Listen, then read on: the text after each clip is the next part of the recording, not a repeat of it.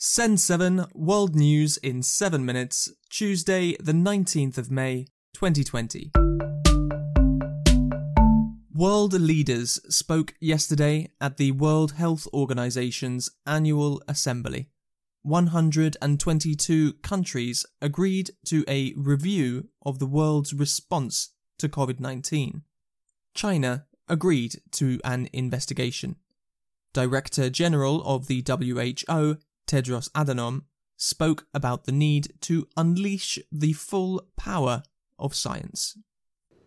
In these extraordinary circumstances, we need to unleash the full power of science to deliver innovations that are scalable, usable, and benefit everyone, everywhere, at the same time.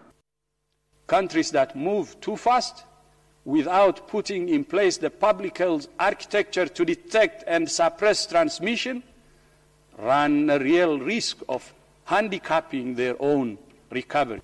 The risk remains high, and we have a long road to travel. France and Germany have agreed a €500 billion fund to finance the recovery of the European Union from the coronavirus pandemic. President Macron said that this was necessary for the Eurozone to remain united. In Italy, restaurants, bars and cafes were able to open yesterday in most of the country. Restaurants have been asked to keep details of customers to enable contact tracing if necessary. Asia, a tropical storm has developed in the Bay of Bengal.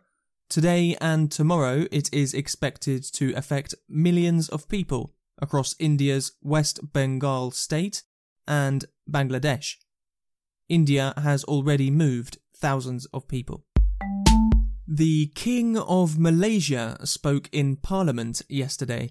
He postponed a vote of no confidence against the Prime Minister, effectively allowing Prime Minister Muhyiddin to continue.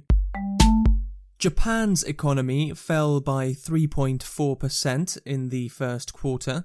It is expected that 2020 will be the worst year for Japan's economy since World War II.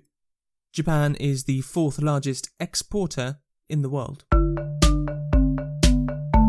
Americas. In an extraordinary statement yesterday, President Trump said that he is taking hydroxychloroquine. The US Food and Drug Administration does not approve this drug and has told people not to take it outside of a hospital. The president does not have any COVID-19 symptoms. And a lot of good things have come out about the hydroxy. A lot of good things have come out. And you'd be surprised at how many people are taking it, especially the frontline workers, before you catch it. The frontline workers, many are taking it. I happen to be taking it. Hydroxychloroquine? I'm taking it, hydroxychloroquine. When? Right now, yeah. A couple of weeks ago, I started taking it. Because I think it's good. I've heard a lot of good stories. And if it's not good, I'll tell you right, I'm not going to get hurt by it. It's been around for 40 years for malaria, for lupus, for other things. I take it. Frontline workers take it. A lot of doctors take it. I take it. Now, I hope to not be able to take it soon because, I hope they come up with some answer. In Brazil, the coronavirus pandemic continues to worsen. 245,000 people are confirmed to have COVID-19, but experts say that the real number may be 15 times as high. The mayor of Sao Paulo state says that hospitals are already at 90% capacity. On Sunday, President Jair Bolsonaro ignored public health advice and took photographs with supporters, although he was wearing a mask. Last week, a report showed that 2/3 of Brazilians agree with social distancing. In Chile, there have been protests in Santiago. Hundreds of people in the El Bosque neighborhood protested against lockdown measures and a lack of food. What is happening in your area? Send a WhatsApp audio message to +44 73 07 872 842. Africa. In Libya, the United Nations-backed government has recaptured an airbase. The Al-Watiya Air Base, south of Tripoli, has been under the control of warlord Khalifa Haftar since 2014. This will be a major setback for Haftar, who had been trying to capture the Libyan capital. Lesotho's Prime Minister has resigned. Thomas Thabane was expected to leave office next week, but resigned early. He is accused of involvement in his ex-wife's murder, although he says that he is retiring because he is old. In the north of Nigeria, jihadists have killed 20 people.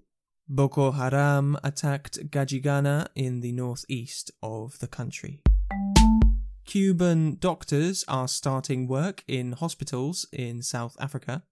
They have finished a 14-day quarantine since arriving in the country. Burundi has elections tomorrow. President Pierre Nkurunziza is stepping down after 15 years in power. A pair of shoes has sold for $560,000. The Nike trainers were worn by basketball legend Michael Jordan while he played with the Chicago Bulls.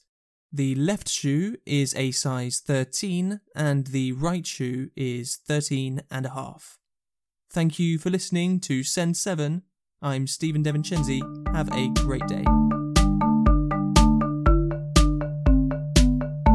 If you enjoy this podcast, please help to promote it by recommending it to your friends, sharing it on social media, or writing a review. Subscribe for free on Spotify, Apple Podcasts, or any other podcast app. Find old episodes and transcripts at send7.org.